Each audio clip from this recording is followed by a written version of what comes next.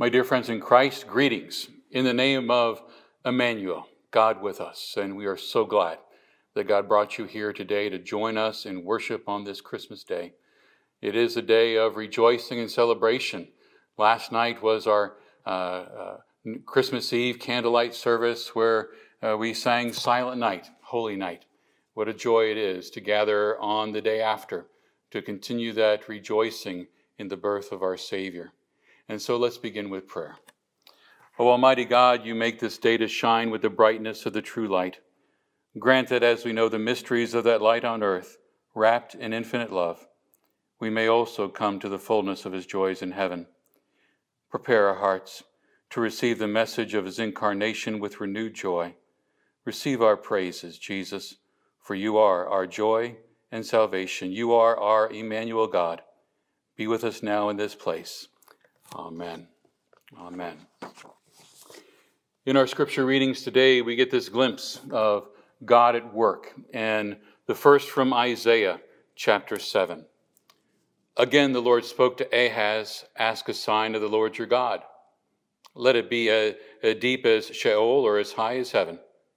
But Ahaz said, I will not ask. I will not put the Lord to the test. And then he said, Hear then, O house of David, is it too little for you to weary men, that you weary my God also? Therefore the Lord himself will give you a sign. Behold, the virgin shall conceive and bear a son, and shall call his name Emmanuel. He shall eat curds and honey when he knows how to refuse the evil and choose the good. For before the boy knows how to refuse the evil and choose the good, the land whose two kings you dread will be deserted. This is the word of the Lord. Our second reading from John's letter, the 4th chapter, beginning at verse 7. Beloved, let us love one another, for love is from God. And whoever loves has been born of God and knows God. Anyone who does not love God does not know God, because God is love. In this, the love of God was made manifest among us, that God sent his only Son into the world, that we might live through him. This is love, not that we loved God, but that he loved us, and sent his Son to be the propitiation for our sins. Beloved, if God so loved us, we also ought to love one another. No one has ever seen God, but if we love one another, God abides in us, and his love is perfected in us. By this we know that we abide in him, and he in us, because he has given us of his Spirit. And we have seen and testify that the Father has sent his Son to be the Savior of the world. This is the word of the Lord. The Holy Gospel according to St. John, the 1st chapter. Glory to you, O Lord. John writes, In the beginning was the Word, and the Word was with God, and the Word was God. He was with God in the beginning. Through him all things were made. Without him nothing was made that has been made. In him was life, and that life was the light of men. The light shines in the darkness, but the darkness has not understood it. There came a man who was sent from God. His name was John. He came as a witness to testify concerning that light, so that through him all men might believe. He himself was not the light. He came only as a witness to the light. The true light that gives light to every man was coming into the world. He was in the world, and though the world was made through him, the world did not recognize him. He came to that which was his own, but his own did not receive him. Yet to all who receive him, to those who believe in his name, he gave the right to become children of God. Children born not of natural descent, nor of human decision or a husband's will, but born of God. The Word became flesh and made his dwelling among us. We have seen his glory, the glory of the one and only, who came from the Father, full of grace and truth. This is the Christmas gospel of our Lord. Praise to you, O Christ. May God's grace, mercy, and peace be yours this day in the name of our Lord and Savior, Jesus Christ. The text for the message comes from the gospel reading from the Gospel of John. Let's pray. Emmanuel, God with us, we rejoice in your birth and are thankful for your gift of life. Bless our time in your word, and may the words of my mouth, may the meditations of our hearts be acceptable in your sight, O Lord, for you are our Maker and our Redeemer. Amen. In the gospel reading we heard, the Word became flesh and made his dwelling among us. We have seen his glory, the glory of the one and only, who came from the Father, full of grace and truth. It's our text. There's a short movie based on a true story that's titled My Christmas Soldier. It's Christmas Eve, 1943. The setting is a train station somewhere in the United States. There are two children, 11-year-old Gordy and his sister Priscilla. They're with their mother. They are there at the train station waiting for the train that will bring their father home for Christmas.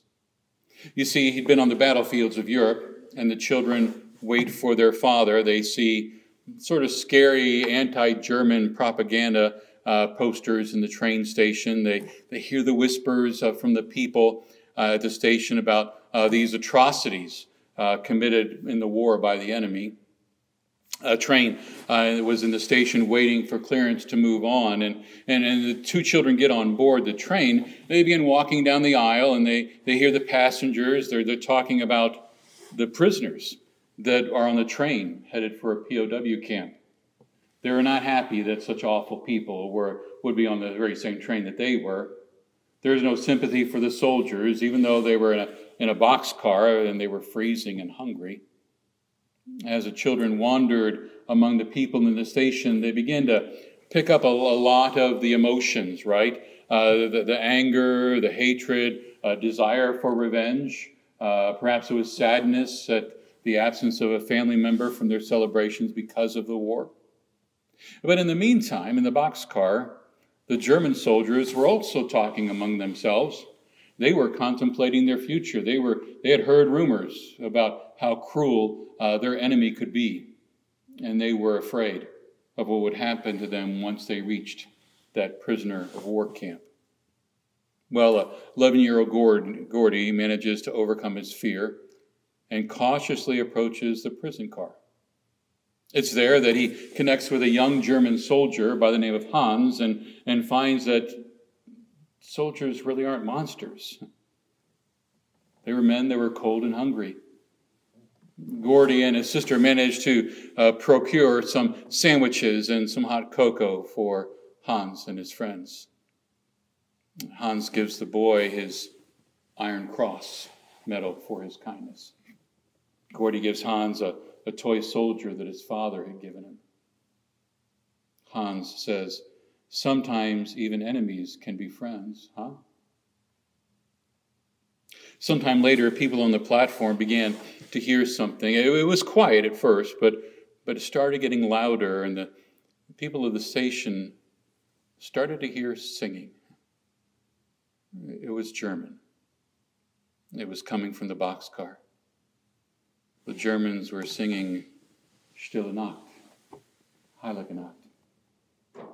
And then the movie shows that you see this sort of change sweeping over the people on the station and then on the platform there. The hardness and the anger are changed to expressions of compassion and kindness. And they reply by singing Silent Night in English. The words of the carol are appropriate, aren't they? They talk about a birth of a holy infant so tender and mild. Son of God loves pure light. And slowly the icy coldness begins to melt between the people of these two warring nations. And the movie finishes with Hans in the boxcar saluting Gordy as the train pulls out of the station.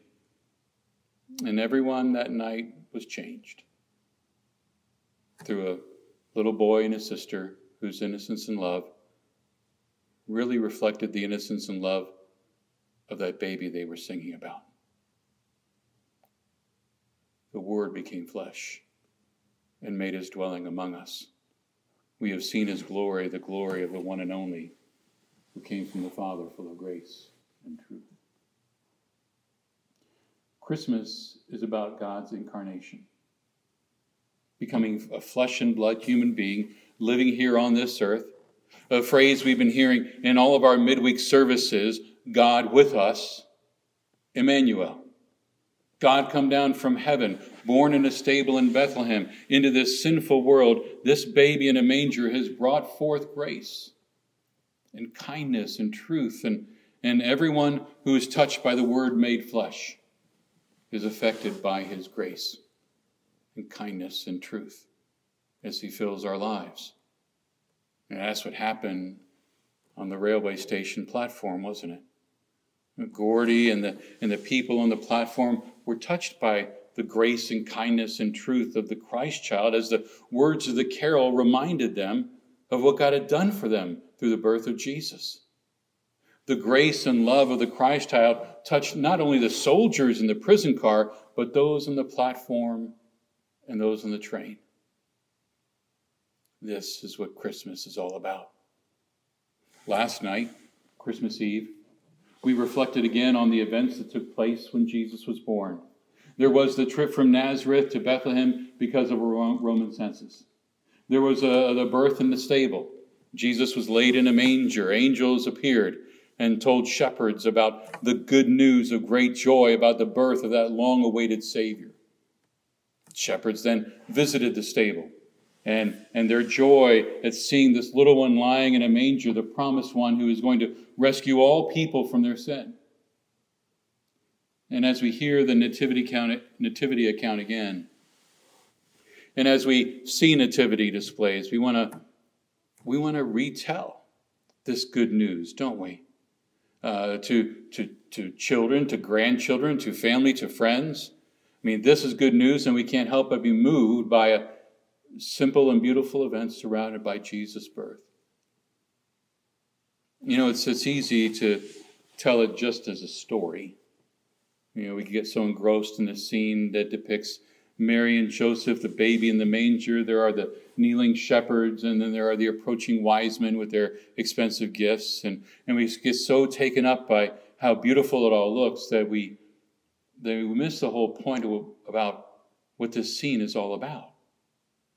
And so we come to Christmas Day. We gather celebrating what God has done through this birth in Bethlehem, and why he has gone to such extreme measures in becoming a vulnerable and helpless child. We wonder, why would God put himself into the hands of a teenage mother? Why would God come to this part of the world, a part of the world that was experiencing all kinds of political unrest?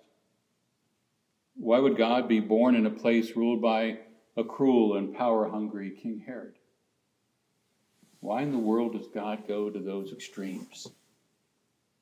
Well, the account of Jesus' birth holds the answer. When Jesus is born, an angel announces what the birth of this child is all about. The angel says, this very day in David's town, your Savior is born, Christ the Lord. And the angel makes it quite clear that the one whom we see at the center of that nativity scene, he is the one who saves. He is the one who gives his life to save everyone from sin and death. Everyone who believes in him will not die but have eternal life. He is your Savior.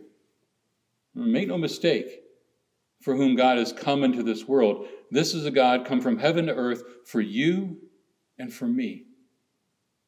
He is the Christ, the Messiah, the one expected for so many generations and centuries and declared by the prophets. He is the Lord. He is God, almighty, all-powerful God who made the universe. He is God enfleshed, in the flesh. He is God who has become a human being and come to live among us. What could be clearer than that? This very day in David's town, your Savior is born, Christ the Lord. The angel makes it quite clear that this is the reason why God has gone to such lengths to come into our world. And then today we have John's Gospel. John starts off with the Word. The Word was with God. The Word was God. The Word was with God in the beginning. Genesis, right? Through that Word, all things are made. Without him, nothing was made that has been made. In the Word is life, and that life is the light of men. And then our text, the Word became flesh and made his dwelling among us. We have seen his glory, the glory of the one and only, who came from the Father, full of grace and truth. The Word is Jesus. Jesus came to bring God's love into our world and to show just how far God's love would go to restore that broken relationship between God and all people. Emmanuel, God becoming flesh, shows us how concerned he is about the sin in our lives and its fatal consequences. Emmanuel, God becoming flesh, gives you and me a look into God's own heart. We see how his love for us causes his heart to ache for the way that sin has affected our lives. Emmanuel, God becoming flesh, is God rolling up his sleeves, getting in the midst of all the problems of our world and going and doing something about it. Emmanuel, God becoming flesh. At Christmas is about a baby who is born to bring salvation, to rescue you and me by giving up his own life. Maybe you've heard about a play. It's a play that asks the question, what did Joseph do the day after Christ was born? Now, the day Jesus was born, of course, Joseph was likely helped with the delivery, probably found the manger, putting fresh hay in it, cleaning it out, and sat with Mary admiring this little baby boy resting in the hay. But what about the day after? The play imagines that since Joseph is a carpenter, that he borrows some tools and finds some wood and begins to make a crib for Jesus. And as he does so, he ponders over what happened the night before, and he asks this question. He asks the question saying, if they treated him like this when he's just a baby, how will they treat him when they find out that he's the Son of God? Probably asking him in a more positive way. But then the light suddenly goes off, and you can hear Joseph's hammer as it hits against the wood. But with each strike of the hammer, there's a light that momentarily flashes on a wooden cross. How will they treat him when they find out that he's the Son of God? It won't be the sound of a hammer on wood, will it? It will be the sound of a hammer striking nails, as nails pierce his hands and feet.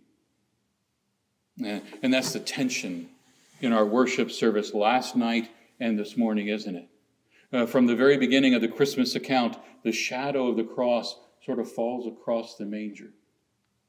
The manger and the cross belong together. God with us. Emmanuel. Emmanuel, God made flesh in the baby of Bethlehem who lived, died, and rose again for you and me. Emmanuel, God made flesh, died to give each one of us the peace that comes from knowing that our sins have been forgiven. The comfort that comes from knowing that beyond death there is life in heaven and eternity forever. Emmanuel, God made flesh, died to change you and me. He died to give us a new life. He died to give us a changed heart that is loving and kind and understanding and forgiving, and to live as God designed us to live. I mean, that's what happened on that train station platform in the little movie, isn't it? The carol Silent Night reminded people of the peace and love that the angels talked about when Jesus was born. Hearts are changed because of Jesus. That fear, that anger, that lack of compassion is changed because of a baby born in a stable. And today, as you, like last night and today, as you sing carols, as you do it at home as well, as you reflect once more on the birth of your Savior, you're invited to kneel before the manger and pray that the love of God would bring about that change in your own heart and life. Let it change you in a way that everything you do is going to be directed by the love of God with new desires and new aspirations and a new hope. Those are the things that are going to motivate you now. God with us. Emmanuel. God made flesh. There was a Christmas card that said it well. The Word did not become a philosophy to be discussed, a theory to be debated, a concept to be pondered. The Word became a person, flesh, to be followed, enjoyed, and loved. St. Augustine said the Son of God became the Son of Man so that we might become the sons and daughters of God. And John said, the Word became flesh and made his dwelling among us. We have seen his glory, the glory of the one and only, who came from the Father full of grace and truth. God with us. Emmanuel has come. And since God is with us, we have peace. You're set free from the burdens of the past. Peace that comes from knowing that your sins are no longer held against you. Peace from knowing that when this life is over, God's prepared a place for you in eternity. Peace that when life takes those unexpected twists and turns, because you know Jesus is Emmanuel. God with us. God with you. Even in the most difficult situations in which you find yourselves. He's our shepherd. The shepherd who will never abandon his sheep, even if it means sacrificing his own life to do so. We have a God who loves us, who cares for us, who forgives us, and who changes us to the people that he has made us to be. He has changed you and me so that we can be those loving, caring, and forgiving people to the other folks in our lives. God with us. Emmanuel has come. Thanks be to God. Amen. And now may the peace of God that transcends all understanding guard your hearts and your minds in Christ Jesus. Amen. My dear friends in Christ, our offerings to the Lord's continue. Those offerings can take place online or by texting to give or even by sending it in to the church office. But this whole idea of Emmanuel, God with us, he's not far off. What a joy it is to share that message.